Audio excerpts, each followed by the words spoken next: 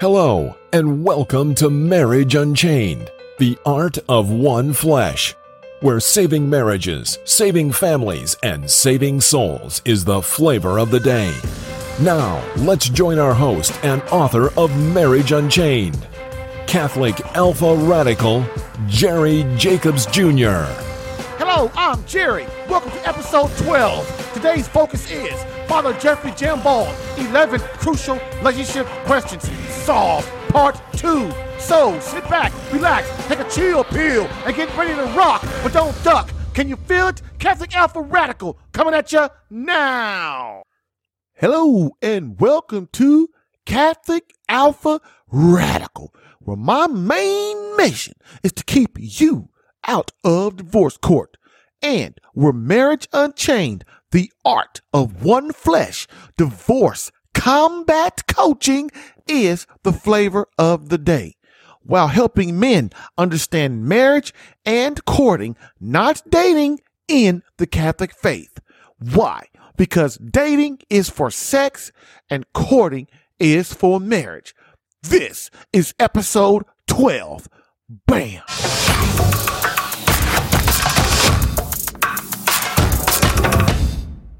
Now it's time for the quote of the day. So let's do this. Quote, that nations, hearts, and homes may learn that love does not so much mean to give oneself to another, as for both lovers to give themselves to that passionless passion which is God. End quote. Venerable Archbishop Fulton J. Sheen, 3 to get married.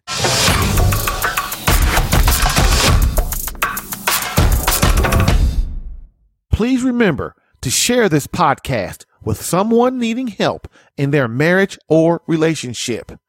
Rate this podcast if listening on iTunes. Subscribe to this podcast if listening on CatholicAlpha.com to get new episodes in your email today.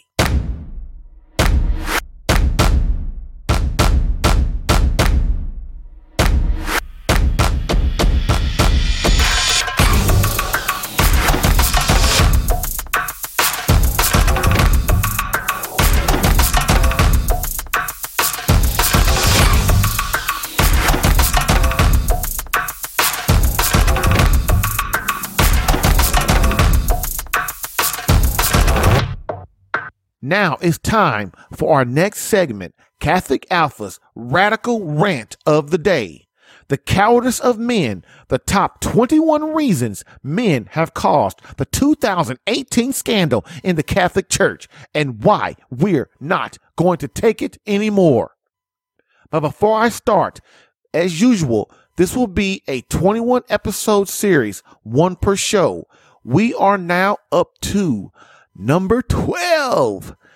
Also, understand that the infiltration by the Catholic Church with homosexuality and radical feminism, plus the watering down of the faith and the stripping away of the Latin Mass, was planned in order to, 1, destroy the morality of those within the church, priests and laity, and is not the teaching of the Catholic faith. Why was this done? 1, to destroy the American family. 2, to destroy our morality and to destroy our patriotism in order that we become susceptible to communism and its ideas. If you want more on this, please refer back to episode number 2, where I discuss more about how communism was trying to infiltrate our country and how, well, it kind of has, and how we have decided that we are not going to take it, and how it's time for us to begin fighting back as men. Also, many people, because of these kind of things, the scandal and things like that, they want to leave the Catholic Church. And I'm here to tell you that is ignorance. That's a mistake. You don't leave Christ. You stay here and you fight and you do your best to do what it takes to be the man that God's calling you to be. You don't leave Christ because of what evil men do. Okay. And that's what happened. That's what's happening right now.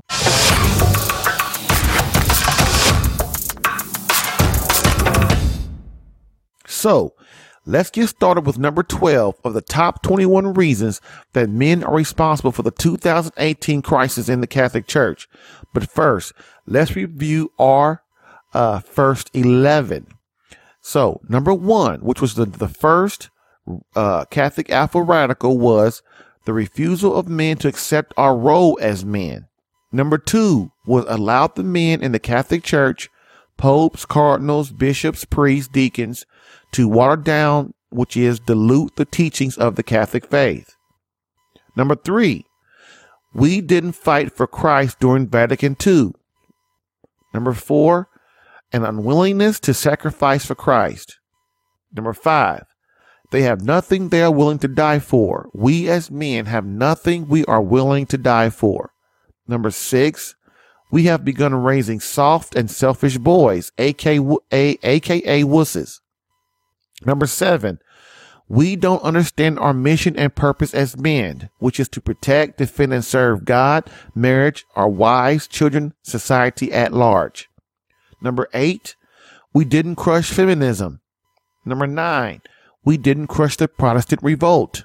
Number 10, we didn't crush contraception, aka birth control. And number 11, we didn't crush abortion. So, before each number, I will read a quote directly from the document containing Archbishop Carlo Maria Vigano's testimony, so that you as a man can understand the gravity of this situation and move to destroy and speak out against it in our government, in our environment, our marriage, your family, your work, and society at large. We must begin to speak about this stuff and understand how it works, understand our faith, what's happened, why this is happening. Why is morality declining in our society? Why has it declined? To be honest. So it's important that we understand that we can no longer accept the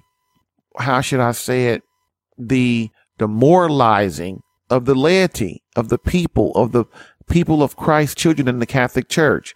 We as men, we have to take back control and understand no longer can we accept the low standards that we're given. Okay. So that's why I want you to understand. That's why I'm reading this, like a lot of the testimony of the, of what's going on in this, in Archbishop Vigano's testimony, so that you can hear it for yourself. Matter of fact, in the show notes, I want you to go and read it so that you can know for yourself. Read, it's 11 pages. Plus there's another document. It's 2 of them. I think now my wife told me it's 3. So Archbishop Vigano is really letting it all hang out, and he's being a hero, because right now today we do need somebody as men that we can follow, somebody that we can look to lead us. And it took a leader in the faith to really get down to business, to really grind it out, and to decide that he's going to take it. He's not going to be selfish. He's going to be himself, and he's going to stand up and be the man and have courage. Okay. And this is what we have to start doing. Stop worrying about what what everybody else is thinking. Matter of fact, today I was listening to this other podcast where this dude was on there, and he's a black Catholic, and he was talking about how, when we speak out, like in podcasts and blogs, or just, in our jobs or in our families or whatever, that we have to stop worrying about what everybody thinks, that we have a voice. And the voice doesn't have to be as strong as like mine, because I'm very passionate about what I do. It could be a low voice, as much as, not letting people speak out against the truth. Let people speak out against the truth and to uphold the truth, and we must, and he was saying that we have to, not worry about what people think, because people are going to be who they are. They're influenced by demons. They're influenced by their own agenda. They're influenced by their own ego and their pride. And what we need to do as men is we have to bring out the truth of Christ. And that's the real truth. Okay. I also place, like I always say, I also place the link to the original document in the show notes. And so what I want to do now is read the next quote in show number 12. Quote, this is about Cardinal McCarrick and Archbishop Maria Vigano and what he's saying about McCarrick and the things he's done. Quote, it is absolutely unthinkable that Nunzio Sambi, who was an extremely responsible person, loyal, direct, and explicit in his way of being, a true son of Romagana, did not speak to him about it. In any case, I myself brought up the subject with Cardinal Wuerl on several occasions, and I certainly didn't need to go into detail because it was immediately clear to me that he was fully aware of it. I also remember in particular that the fact that I had to draw his attention to it because I realized that in an archdiocesan publication on the back cover in color, there was an announcement inviting young men who thought they had a vocation to the priesthood to a meeting with Cardinal McCarrick. I immediately phoned Cardinal Wuerl, who expressed in his surprise to me, telling me he knew nothing about that announcement and that he would cancel it. If, as he now continues to state, he knew nothing of the abuses committed by McCarrick and the reason taken by Pope Benedict, how can his answer be explained? His recent statements that he knew nothing about it, even though at first he cunningly referred to compensation for the two victims, are absolutely laughable. The cardinal lies shamelessly and prevails upon his chancellor, Monsignor Antoncelli, to lie as well. End quote. Now look, this man is really, as I keep saying, he's putting himself out there. He's giving you detail by detail, story by story, meeting by meeting, letter by letter. He's giving you detailed stories of accurate documents of what he's kept on a diary. I'm sure it's a diary somewhere. And what we have to realize is that, honestly, I'm kind of thinking this man's telling the truth. And I just think that it's time that men, we get off our butts and we start fighting back. We start holding priests and bishops responsible. Pull them out of them buildings, talk to them, send them letters. Also, I'm just going to be real, man. Take their money. That's what these attorney generals are doing. They're taking their money. And that's the only way, I look at, it used to be you would look at bishops and stuff and cardinals and the Pope as politicians, but they're acting like politicians. So you treat them like politicians. And how you defeat politicians? One, you get them out of office. Well, you can't make a Pope resign. You can't make a cardinal resign or a bishop. Okay. It's too much. They have the power. That's the way Christ set it up. So that's the way it is. Okay. Number two, what do? If you can't take their power, you do what? You take their money. And we can do that. But that's going to take all of us to work together. And I'm not trying to be vengeful. I'm not trying to be mean, or I'm not trying to be obedient to God. What I'm trying to say is, when people start taking advantage of us people that love Christ, that are the laity, that are trying to do right by God, there are only a few ways you can fight back, and to get them to start listening. And the only way you get them to start listening is these dudes is you got to take their money.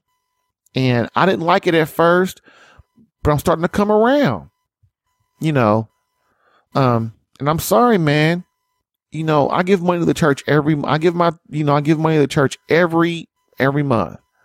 And when people are not preaching the word of God the way Christ is asking in the Gospels, the way people are giving away, they're supporting these charities that are dealing with, that are okay with abortion and other, contraception and other, evil things in the church that Christ is definitely against.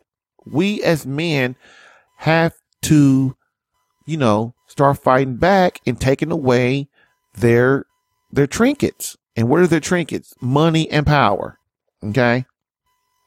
So moving on. Why would men cover this up? Well, they cover it up because they lost their faith and they have lost their trust in God the Father. And that's why, Cardinal World covered it up. That's why a lot of these cardinals and bishops cover stuff up. I don't really think that these men are I'm not going to say bad men, because they kind of are. If you're not, they kind of are bad men. But, I think they really believe that what they're doing is right. But the problem is they're not, because they're not praying. They're not getting guidance from the Lord. And when you stop seeking guidance from God, you start doing what? You start doing your own thing. And you start doing your own thing, you are flawed. Okay? And I just feel sorry for the church, man. I just really do. And it hurts me, man. And I'm not the only one. And like today, like my wife told me a couple of days ago, one of our friends, she passed away. I mean, all she had was a surgery. I think she was in her 70s. And she passed away. She had a hip surgery and she passed away. And she left behind 4 children and she left behind her husband. And one thing that impressed me about her is that she worked at a university. And you know how these universities are, man. They try to indoctrinate you. They try to make you, be liberal and do their way and disassociate yourself with God, disassociate yourself with Christ and the faith and the church. But she was strong. She went there every day for a lot of years. And a lot of her students would come up to her and try to talk to her about God and stuff. And she would. She was Catholic. And the other day, our priest went and gave her final rites, gave her confession. And that's why you need confession, because you're going before God and you have all this stuff on your soul. And if you don't get rid of it, you're going to be judged by it. If you don't ask for forgiveness the way God wants you to, you're going to be judged by it. And you have to respect a woman like that. Her and her husband, they are solid Catholics. They love Christ. They went to confession, and they did a lot of suffering in their lives. But you know what? I've thought a lot over the last 2 or 3 days about her, and I've been saddened. She died early. And some of you young people, you think, oh, well, 70 years old, that's pretty, no, it's not, man. 70 is really, these days, is not that old, man. It's really not. And, I just feel bad about her and how she died, and all of a sudden, and you just talked to a person a few days before. I remember a couple of weeks ago, she was just telling my wife how my wife looked so vibrant, and I wasn't really standing there. I was walking by and my wife was like, I do. And her and another friend was telling my wife that. And man, I thought that made me feel a little pride that my wife looked beautiful and she looked vibrant and happy. And now she's gone. And I miss her already, because I would see Sharon every Sunday, and I'd always ask her about my friend Mark and how he's doing. Mark's a hardcore brother. And now I can't ask her about that anymore. Over the last few days, it's made me really think about my life, as I always do, about my own mortality. And, I'm 52, going to be 53 in May. And, that's why I try to get across for you brothers all the time, man. This life is short, dude. You're 20 right now, but man, you could die tomorrow. But you probably won't, but you could. And not just that, that 30 years, it goes quick, dude. You 20 today and you 50 tomorrow. I mean, it seems like that quick. 2 marriages and 5 kids. My first wife, she died of leukemia. And look, I mean, I was in my middle 30s when that happened. I mean, we think we have all this time, dude, but we don't. And that's why the saints and the gospels and Christ always tells us to reflect on our mortality. Why? Because it's not promised. This suffering on earth is not a given. Okay. So I just wanted to give a little tribute to Sharon because I loved her and my wife loved her and they were friends. And, when you have someone who loves Christ like she did, man, it's great being around people like that, that feel the same way you do, that have the same mission you do. And her husband did. So moving on. So I realize these top 21 reasons are in no certain order as they all feed upon one another. So what is the number 12 reason men have caused the 2018 scandal in the Catholic Church? And number 12, drum roll.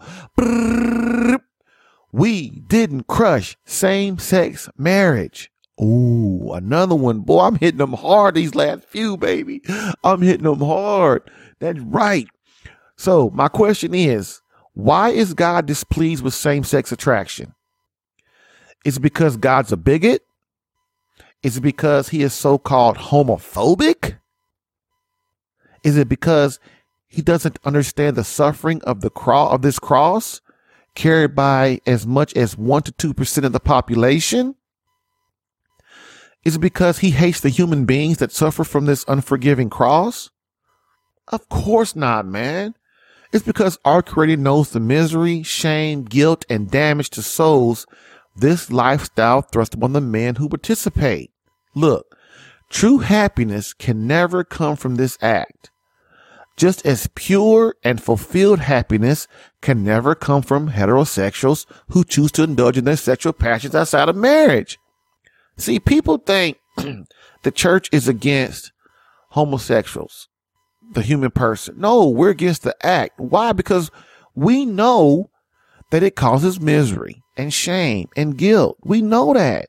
We know that it causes misery, man. Just as when heterosexuals, when a man goes out and has sex with a woman, he uses up her beauty, her vitality, and he doesn't marry her or he uses her like a utensil or eating fork. We know as Christians that, man, this is bad for her soul. This is bad for her psychology, her psychological well-being, her emotional well-being. And this is the same thing that happens with men who engage in homosexuality. Please, if you go and really pull a man, look, dude, I don't talk from this from ignorance. Okay. I talk from this because I've spoken to men that I've never come across a homosexual man that was really happy. That was like, oh man, yeah, this is great stuff. If you talk to them, man, if you really you talk to them, they'll tell you, man. They'll tell you they wouldn't wish this lifestyle up on anybody. Okay. Why? Because they know it's not good for the soul. They know that. But what do? Everybody, just like black people who hold their race above their faith in Christ. Okay. I'm black before I'm a Christian. What does that do? That leads to nowhere. Everybody's race is against me. I'm the victim, but it's a no-win situation, dude. It's a no-win situation. Everybody toes the line, but the line gets cut. Okay. And it's time that we start standing up and telling the truth. Everybody in this country, and I've been to other countries too. And they're the same in somewhat, but I'm mainly in America. I've been in America for, most of my life. And I'm going to tell you what, man, we all perpetrators, dude. We all act like we so happy and everything's so great. We watch television and these movies and everything tries to tell us how happy they are. In these movies, everybody's so happy and they feel so good. And we all, and deep down, we know it's a lie. We really do, man. We know it's a lie. Nobody's happy. Nobody's fulfilled. Why? Because of egotism. Egoism, I'll say, because of selfishness. We can't survive in our marriages. We can't survive in our regular relationship as a boyfriend and girlfriend. We can't get along with our kids. Our kids hate us. We can't get along with them. We can't get along at work. Nobody tells the truth about anything. Everybody lies about everything. Why? Because God's not around. Nobody is men or women. No one knows their purpose, man. They don't know why they're here. Everybody's floundering to find their true meaning in life. And so this is the problem we have. And that's why homosexuals are miserable. They ain't gonna tell you that, but they are. Why? Because of the guilt and the shame in their souls, man. They're not happy. It's a miserable life, dude. That's why they tried so hard for same-sex marriage, because they thought that if I can get married, that'll make me feel better. That'll make me feel part of the crowd. But it didn't, did it? No, it didn't. Just like when women have sex outside of marriage with men that they're not married to. They think it's going to make them feel better, but it don't. They end up feeling used. They end up feeling abused. They end up feeling like they're not loved, like they're not cherished, like they should be, like they're not on pedestals. Because men that have sex outside of marriage with women don't really love them. They pretend to love them. They think they do, but they really don't. Why? They're not protecting the women. Okay? And just like men who engage in homosexual acts, is not that the church hates you or doesn't want anything to do with you. It's that we understand what you're doing. We understand how you feel. We understand that you're looking for love. You've been damaged in your life. You've been damaged from your father or your mother, or you've been taken advantage of, or you've been abused. You've been turned out. We call in the hood. You've been turned out. Look, man, I know all about it, dude. I know how it is. But what do? You try to find happiness in things that you can't. You try to find happiness on this earth, which this earth is your heart, like Archbishop Fulton J. Sheen says, your heart is made for the infinite. And who is the infinite? The infinite is God, brother. The infinite is God.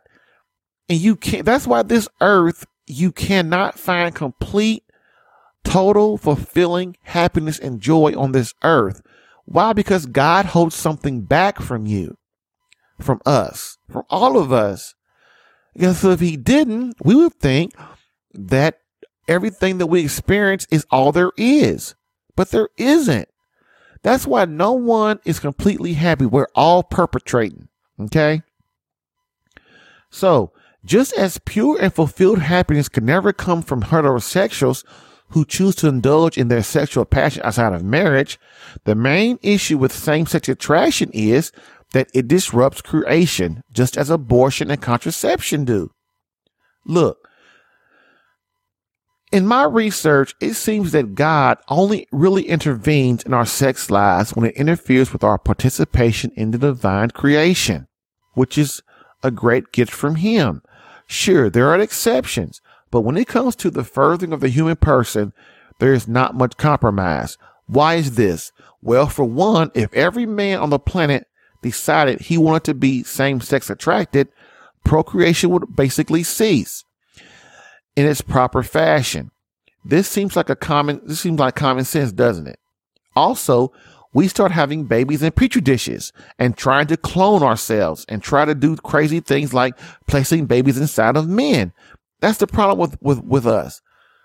When we don't understand Christ and the Catholic Church and our faith as Christians, we start being influenced by the demons, the devil, and Satan. Okay. And what Satan does, he wants us to fail.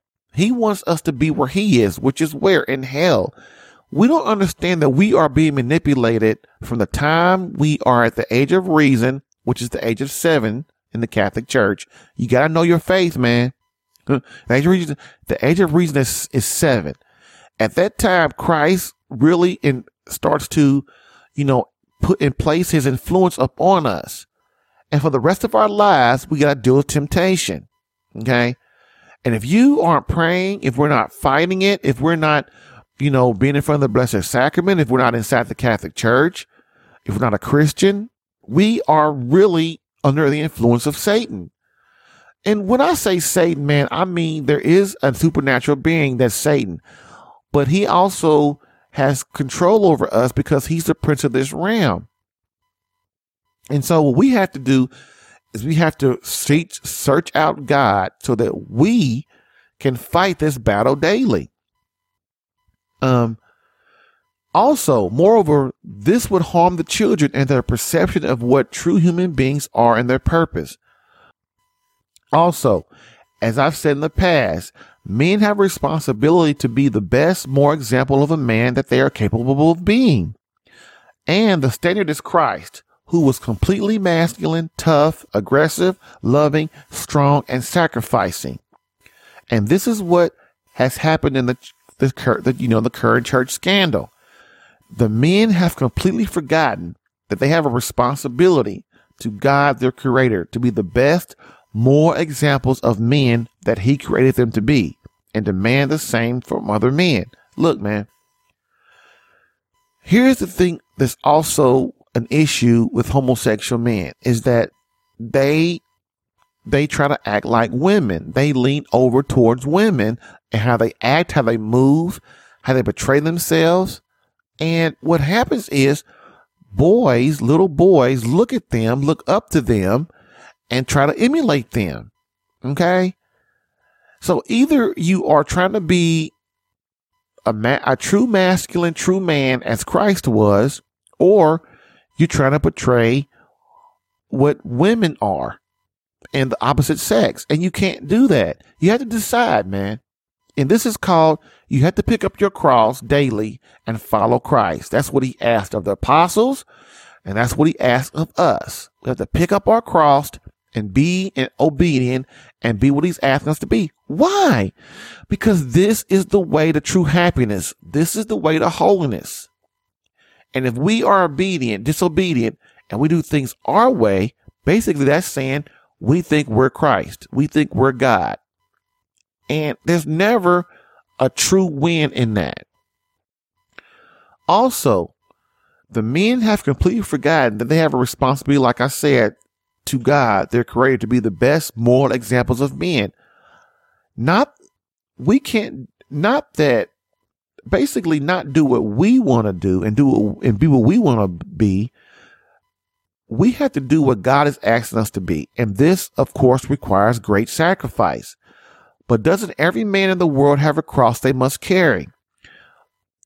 This is what I've asked in other episodes too. Why is it that same-sex attracted men are exempt from carrying their cross as proper men do? Wonder if Christ would have refused to carry his cross. And listen, I used to be over 300 pounds. I'm not that big now. But man, also alcoholics, also rapists, serial killers, drug addicts. We're, people who screwed their families up, people who overeat, people who, people who are chronic criminals. We all have crosses that we must carry. We all must try our best to be the best moral examples of ourselves. Why?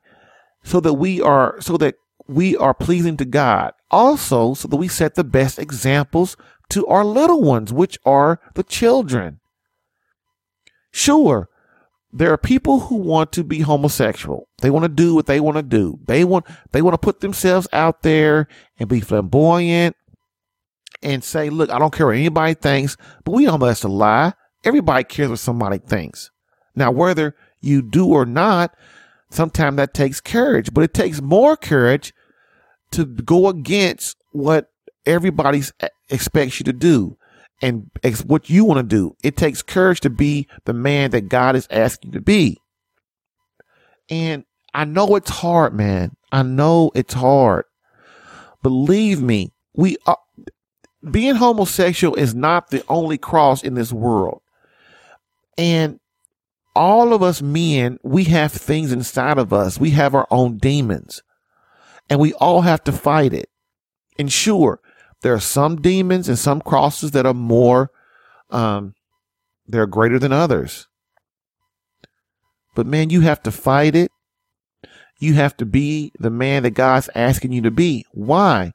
Because this life is a test, man. And what we have to do is subdue our passions. we have to come across as people who are trying to be holy, who are trying to set the best example we can for our boys, man. Remember, if you're not being a man, you're being a wuss. Okay? Which means is you are not being the best man that you can be. And why? Because this life is a test. There's an eternity that you have after that. And you have to decide. Sure, you decide you want to go to hell or you want to go to heaven. And man, there is the truth, man. There is the thing that those things are real. And what we have to understand is we are men. And our job as men is to fight and battle every day against our passions, to control our emotions, to control ourselves. Okay? And that's all I'm going to say.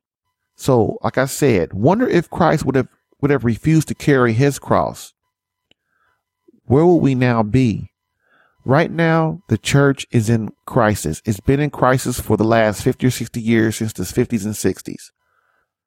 And what have men done? We've sat by with our hands crossed in the pews, and we don't fight for nothing. We sit back and allow people to do whatever. We say we're not going to judge anybody. That is the most bull crap ever I've heard. You have to judge the acts of people. You judge a serial killer, don't you? You judge a rapist, don't you? You judge somebody that abuses a little boy, don't you? You have to judge the acts of men. We have to. Otherwise, the world would be in chaos, which is halfway there now. And if Christ hadn't came and died for us, and he was God, and he decided to come down and give himself totally and sacrifice himself for us lowly creatures. Wonder if he hadn't done that. Just think how worse it would be right now. So, what do you think? What do you think? Send your questions to radicalquestions@catholicalpha.com. Send your questions or comments or show ideas to radicalquestions@catholicalpha.com.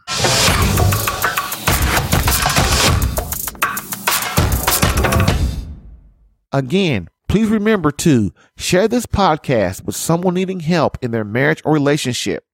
Rate this podcast if listening on iTunes. Subscribe to this podcast if listening on CatholicAlpha.com to get new episodes in your email today.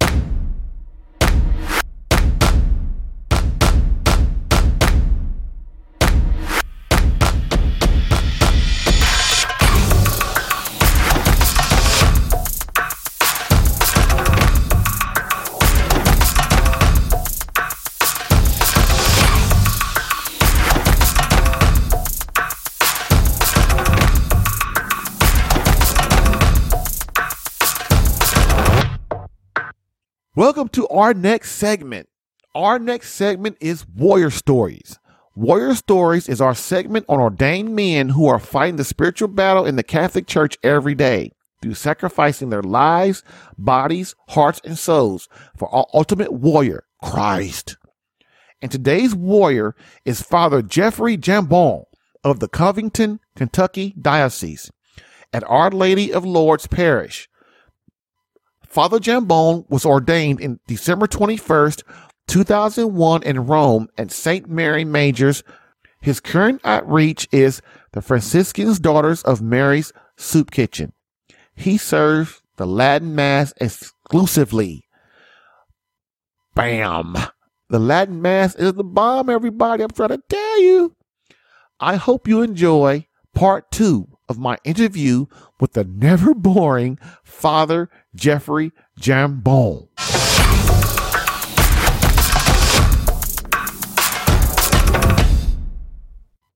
In your experience with speaking with married men and dealing in marriage, what do you see are the top problems in marriage? Yes, the first thing I see is women nagging.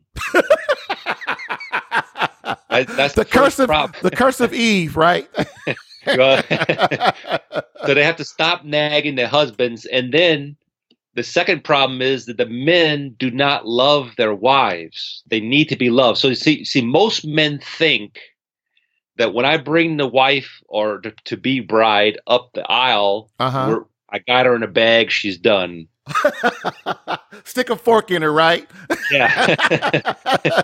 But that is, with my experience of dealing with marriage preparation and so forth as a priest, and what I see is that's totally different. You have to win your wife over every single day. Amen. Because that's the way she's wired. She has to be nurtured. She has to be reaffirmed. Yes. And most men just forget about their wives. Or they just ignore them or whatever. And that's why problems get off. So it's a mutual thing. So first thing, the women, look, I asked that the women come tell me they're crying. Oh, my husband doesn't pay attention to me. My husband this, my husband that. They have a lot of problems. And I said, well, I asked, do you nag? And most of them will say, yeah. A little bit. Now, there's a reason for me saying not to nag. So the woman, when she dedicates herself, even though she has to bite her lip and she has to kind of bite the dust and build her husband up, no matter what, just build her. Now, there will be some moments where she'll have to in private tell him this or that. Sometimes she has to speak her mind, and that'll be good. There's moments where you have to speak your mind. Right. But in a general, especially when you have public ears listening, she has to build him up, especially around the children, around her friends. Yes. Build him up. And you'll be amazed because, you see, the way God wires us is that she's made to receive love, manifestations of love, while the man, he can forego love. He doesn't have to be loved. He's not out there to be loved. He's out there to be respected. Amen. Because he has the spirit of competition around his being. He has to provide for his family. He has to be the provider and a protector. So he's in constant realm of in that respect. When he's respected by his woman, this brings the most chivalrous manifestations out of him, and he comes out and he will in turn, exactly. even though subconsciously he will be serving his woman, his wife, and actually making her would be loved. And that's when the relationship gels. There's a great harmony and unity between the two. Now you will always have some sort of an argument, some sort of a whatever. That's because we're just human beings, and there'll be a little failings in these two things. But in general, if we do connect, if they be able to play their roles, mortify themselves, sacrifice themselves, lift up the other the way they need to be lifted up, you'll be amazed on the results. The men will start to respond, and the woman will start to nag less. I completely agree. And that I say that all the time in this podcast and on my blog. And you would hope that men would start to see that, and women would start to see that. But we have to just keep praying for them, man. We really do. Next, what do you see today as the main issues with so-called dating? Okay, yes. There's a difference between dating and courting, of course. Yeah. You see, courting is a better idea because it has a whole aspect of having your family involved, having the higher elements of each other involved. It's it's steeped in our higher things of culture. So there's more chaperoning, there's more respect, there's more boundaries. So that's now when you come to dating, this is more of a modern idea, and it was invented around the invention of the car. Okay, you got to explain that one. Yeah, so with the invention of the car, people can get around real quick, real easy everywhere. Okay, so now the two love bugs just got together, and now they go off, and now they're less chaperoned. They can just go wherever they want, and then of course the whole avalanche of immorality that's hit our society, this becomes the dangers of dating. You know, they're less chaperoned. They do whatever they want. They spend as much time as what they want with each other.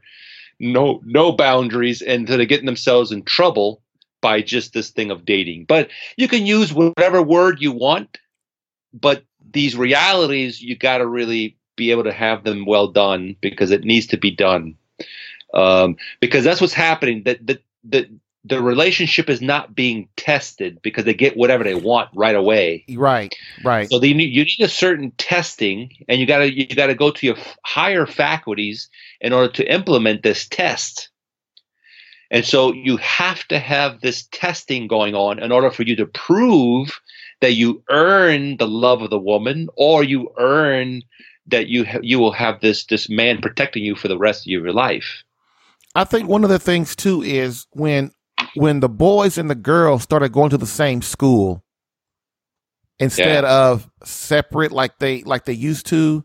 Because I remember, I'm not gonna lie, Father, when I was in high school, man, I'm having sex everywhere, all in the school, outside the school. Because all day, what are we doing as boys? We're sitting there watching all these pretty, lovely beings walk around. And so I remember, and then once I got older, I didn't even know when I was a kid that there were schools that that were separated, boys over here, girls over here. And Catholics were the main ones that did that. Mm-hmm. Yeah, that's a symptom of a big problem about the faith and about our values and our culture, for sure. So you did explain. So what are the main ways for a man and woman to be successful at courting? You kind of touched on it a little bit, but I want you to go a little bit more in depth. Because go ahead. Well, look, the thing, in order to help them be successful, they have to have, right out of the gate, they have to have these boundaries where, for example, first of all, don't live together before getting married. Shack up. Yeah, you can't shack up. So that's a big no-no. If you do that, that's like an impediment to your marriage. No priest should allow them to be shacked up together unless it's 6 months before. They have to be at least abstaining and separate for 6 months before the actual marriage, for sure. So he has to train them in that. He has to demand that from them. What does shacking up do to the woman? Well, it treats her like an object, for sure. Now, many of them say, well, Father, we love each other, so we have to try this out. But look, just look at the logic. If you have no commitment doing that, so what happens? You have no problem with that. Now, once you try to make this commitment before the altar, you've already proven that you are unfaithful to the rules of nature and to our faith to begin with. So why not? You can be just going up against the rules later on if you're going to do it already beforehand. So that's the kind of a little idea. Another thing is that the young man should have a tremendous sense of respect. I usually try to tell the boys when I give talks to them, treat all women as if they were daughters of the most blessed Virgin Mary. Oh. And so when there are true daughters of the Blessed Virgin Mary, you're obviously not going to be going around messing around, forcing them, being disrespectful to them. And I usually try to tell the kids, look, okay, things are changing with the girls because it looks like they want this type of behavior upon themselves, right? But I don't know. But in just a natural sense, especially if there's a good girl there, she will respect a lot more. She would actually fall deeper in love with the young man if the young man is showing signs of respect and it's not just manifestations of respect, because sometimes they can kind of fake that in order to please them, but a sincere, genuine, chivalrous respect. And usually the girls thrive on that. They flourish with that type of thing in their commitment to the young man. So now, what about this? This has been a growing culture for a lot of years. Now, me and you are here talking about, when we're talking about courting and dating, we're talking about girls and boys, but let's move to the older culture, man, where you got 40, 50, 60, 70, 80-year-old people. Instead of marrying, they move in together with each other. Because, well, I think one of the reasons because they're just lazy. But what do you find in that arena? Well, I find they're a scandal because as Catholics, we're not on our island. We can't just do whatever we want. So even if they move in, they're 85 years old, they're probably not having the marital act anyway, but they just want to move in together. But you have to look at the optics of this in the church. That's why the church will forbid it too, even though they're not having any wronggoings anywhere. They have to understand that they don't belong to themselves. They belong to the church.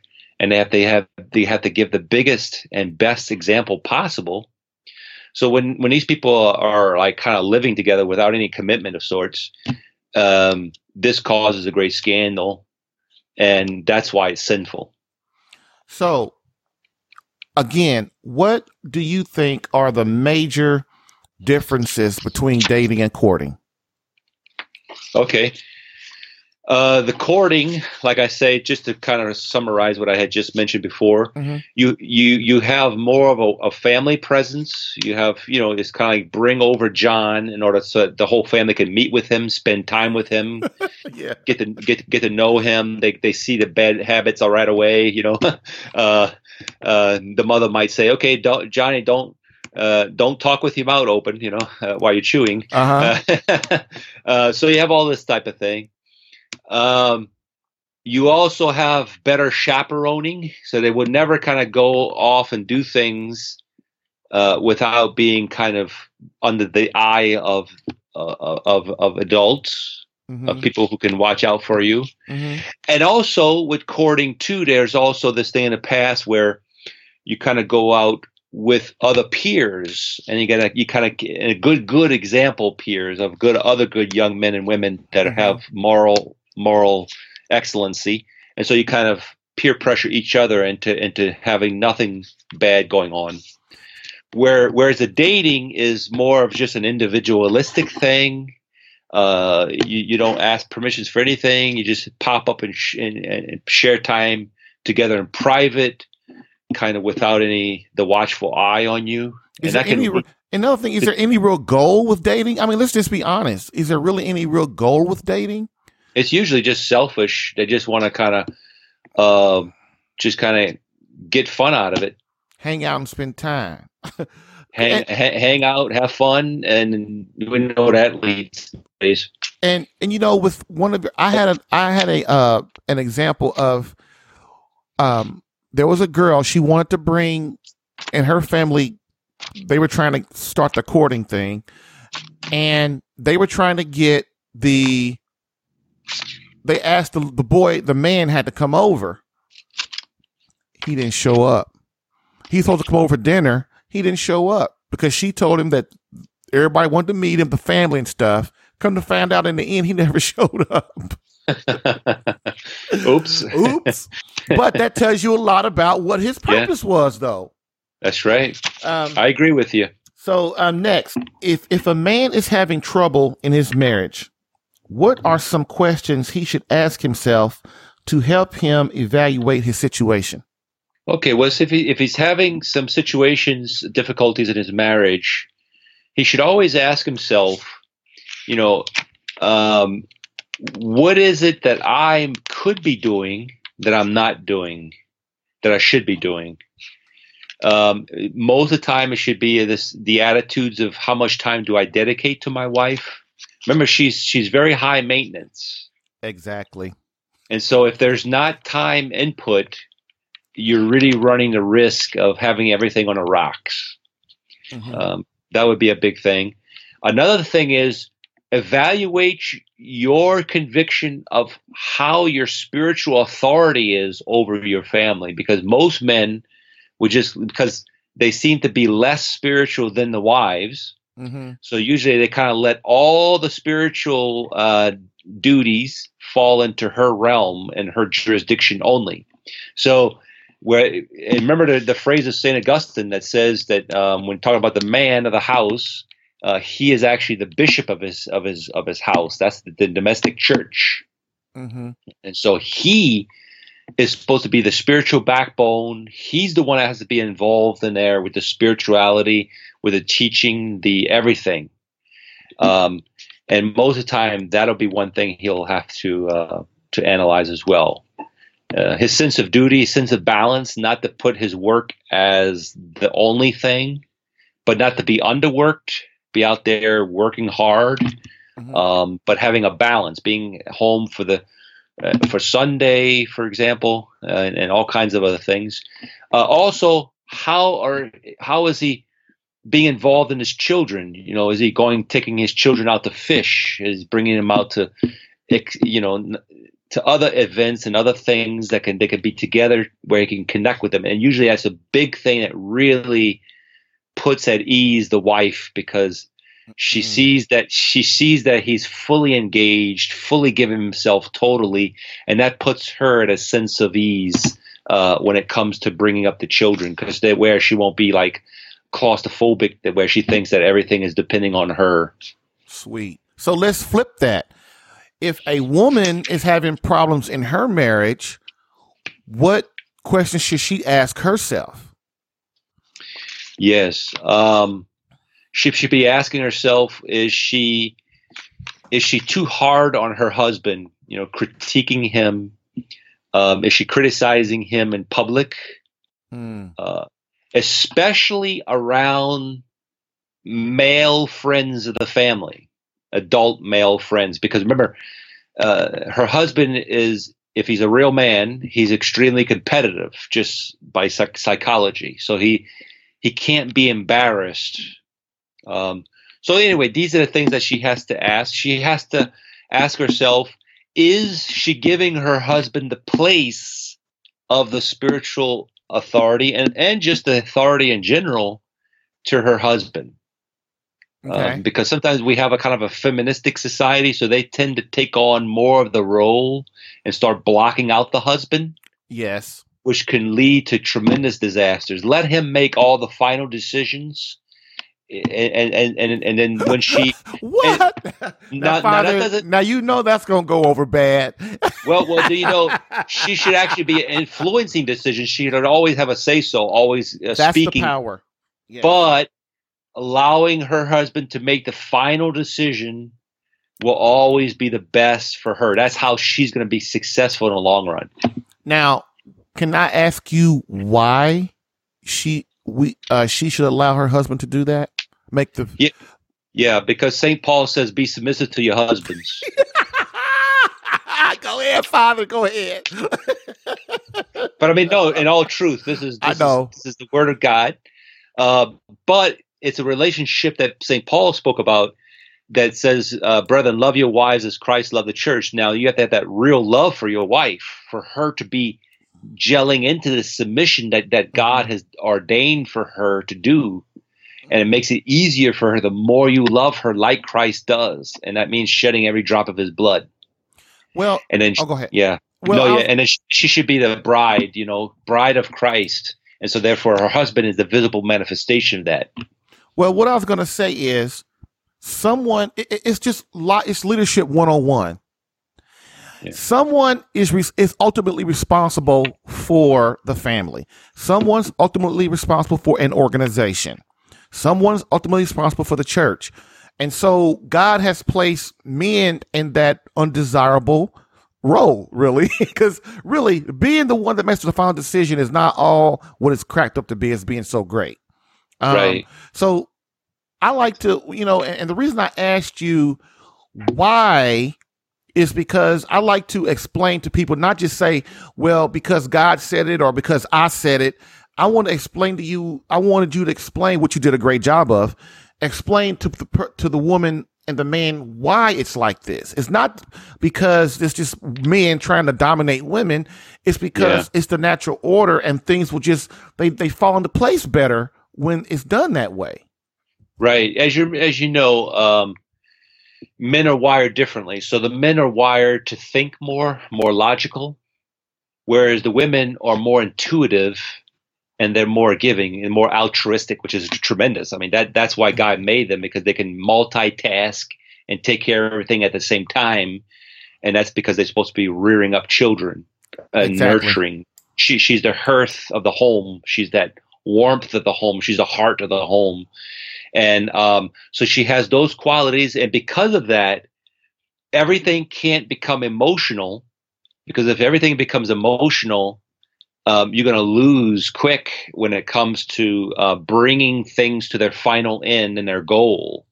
Mm-hmm. And that's why that's why God wired him more logical, and he has to work through like his reason more, because he will have that awesome responsibility to kind of calm down those emotions, those sentiments, those wishful thinkings, and all this stuff, and actually bring the family to some sort of a goal. So it won't be just all determining some woman's emotions, because she might be off the track real quick. It doesn't mean that she's unintelligent. She could be even more intelligent than her husband. But that's the way God designed it, because there's a certain protecting that needs to go on in order for her to reach her goals, and for the family in general to reach its goals. And it's not just physical goals, but it's also anthropological goals, spiritual goals, metaphysical goals, philosophical, theological goals. And also too, like one thing I found is it's a balance. Like when you have too much logic, then it seems like you're uncaring. Just like when you become too emotional, it seems like you don't have any logic about you. So right. Balance, I found, is the key. Absolutely. Look, and there will be no great men without any great woman behind them. No. So the men can't do it. They have their own issues, and believe me, and without a good directing woman, whether it be the Blessed Virgin Mary herself, or the wife, or the mother, or whatever of that person behind, encouraging, motivating. That's why we're trying to tell a women not to nag, because you have to build up, and you can't even imagine what you unleash in that man if you build him up. He will achieve all the things that he has to do in God's order with so much success, so much beauty for the whole family, once she knows how to do that. And it doesn't mean that she's manipulating her husband. We don't want any of that type of stuff going on. Mm-hmm. We just want truth and beauty and justice. That's how she should be building up her husband. And so how are women contributing to the demise of masculinity? Yes, Hollywood. Hollywood. Don't have any Hollywood. You have all these movies knocking men out all over the place, which is just physically impossible to begin with. Her little tiny hand bashing a face of a huge bodybuilder man. Come on, this is what type of stuff you start putting pants on them. They run around like a man, behaving like a man. There's no ladylikeness anymore. No class. Class. The women don't act like women anymore. They're just so casual. They don't let you open the doors for them. All this type of stuff contributes to just putting men down. And I don't think the woman, even though that a short term she'll become glorified and good, but on the long term, she's at her detriment. That will lead to divorce. That will lead to everything else that you can possibly imagine. And her children are watching her. Yeah, definitely. And that's why they've been watching for the past 60 years. So that's why we have now generations already of now it's just a second skin to them all. So the other day I was in Church's Chicken, right? I love Church's Chicken. Okay. Yeah. So it's about 5 or 6 of us in line. Everybody's going crazy because they're busy because and people coming through the drive-through. I mean, it's chaos in this Church's Chicken, right? So one of the ladies in the drive-through gets an order not quite right. Man, this lady comes in there. She walks through the door. Her hair's all over her head. She's got clothes are scraggly looking. She takes her thing and throws it on the counter. And she goes, and the lady doesn't see her at first. And she goes, my effing, this ain't right. And this ain't right. And I just can't understand how this be, blah, blah, blah. And I just couldn't believe, even though I see that a lot, I just still couldn't believe it. It's still when it happens. And me and this guy started talking, and we said the exact same thing you said, that today I said, man, there was a time where women just had so much class. Mm-hmm. And they just don't even, it's like now they don't care. They look anyway, dress anyway, and they think men are going to be attracted to that, and they're not. Mm-hmm. And it was sad. It was sad. Yeah, I agree with you. Yeah. What can women do to resist the pull of feminism and embrace Christ and his church's true role for them? Yeah, first of all, everything depends on a good family. You have to have good, faithful parents. That's a tremendous encouragement right there. Now, when you're dealing with the formation of girls and them coming up the pipeline, what's so important is that they have good peers, good friends. Mm-hmm. Expose them to good friendships because they feed off each other. Now, unfortunately, I would like to say, okay, go to mass, live only for Christ, and who cares about anything else? But since we're all so human and we need to feed off of each other, we need to encourage each other. Usually, the girls, that's how she's able to find her answers. Because if it's just dad beating her over the head, so to speak, oh, dress well, do this, do the other thing, and she's like resisting it all, which will many times happen because she will be a little rebellious when she's kind of, growing up. Right. So she needs to see that in the girls and her friends that she admires. The girls themselves are having long dresses on. The girls themselves are having good conversations and talking about good things. And so there she feels a good, wholesome, holy pressure. So I can do the same thing as well. And usually they do. I mean, you can be amazed with how some good friend rubs off on them, mm-hmm. So for single men, though, what are the top 3 things that a single man can do to find the woman he's meant to marry and build a family with? Yes. Okay. No need to have recourse to cologne. Oh, yeah. All right. But here are the 3 things that I would say. Be prayerful. Be very honest. Be very honest and just be yourself. Okay. But and the best way possible that that you've been taught by your good parents. There's no need to put on airs, no need to deceive, no need to manipulate, no need to just be who like those 3 things. Okay. Great. So the last question is, do you have any special projects or causes going on right now? Well, right now, I do give mini retreats and full weekend retreats. That's one thing I really enjoy a lot. They're all based on the spiritual exercises of St. Ignatius from Loyola. Okay. That I've been steeped in. I've been specialized in training and giving and doing myself. Been doing since 1989, with great fruit. I've noticed that if you're in a parish, I mean, obviously we have to do parishes as priests. We have to do parochial work. But I've noticed that within a weekend retreat, you get either all the women there, like a group of women, or a group of men separately. Get them there, give them the talks, give them the time to pray. They're in total silence for a whole weekend. You can do more work for their soul, put them more in contact with Christ. They learn more about Christ within those 72 hours mm-hmm. than you could do in a parish within 8 months. Wow. It's only 3 days? It's 3 days. It could be as long as you want, but most people just have, 2.5 days to spare because of their busy lives. Okay. So how can someone contact you to do those? Well, it's usually I have a website, but I don't put my name on it. Okay. Because since it's kind of a delicate issue, because I just need just few bishops knocking on my door instead of tons. In a negative way. So when I give because I put my talks online, but anyway, but I don't put out my name though with my website. Okay. So usually I have flyers for these particular weekends that I do. I have a flyer and I have my name on it, and I have organizers who do it, and we send these flyers out, and then punctually, if wherever they're located at, they can just respond to the contact information in the flyer, and that's how they can go. Now, if you have any specific people that you have in mind, I can do that more on a personal basis to see that they're plugged. Father, you disappoint me because I've heard about these great retreats you have, and I mean,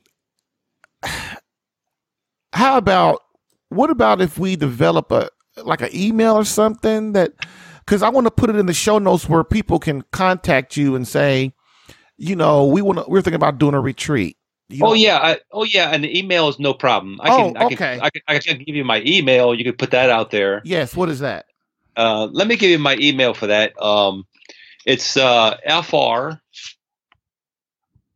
Okay. And then it's J, A as in apple, M as in money,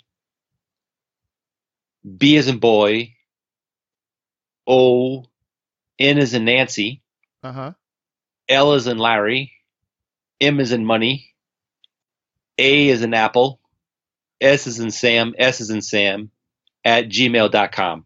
People, that's my generic email. People can send me if they are interested in that. That's no problem. So that's you do women retreats and men retreats? Yes. Now, it kind of depends on what my assignments are and so forth like that. Sometimes, some years there's more prolific. Sometimes it's less. It just depends on what my current assignments are. But I do forecast me doing some this next year in 2019. Okay, Father, I'm glad because I heard those retreats are the bomb. I don't know about that. It's all guys doing. So I want to thank you for coming on today. Our little hour is up. It went quick after the first 20 minutes of us trying to set up our Skype. Yes, sir. Thank you very much, Father. And I'm going to have you on periodically so we can answer some more of these spiritual direction questions. And other than that, have a nice day. Have a great week. And I know you're going to retreat again next week. And may God be with you. Yeah, do you want me to give you a blessing to close? Oh, please do, Father. Yes. Benedictio Dei omnipotentis Patris et Filii et Spiritus Sancti descendit sur vos et te manet semper. Amen. Amen. All right. God bless you. God bless you too, Father. Bye. Bye.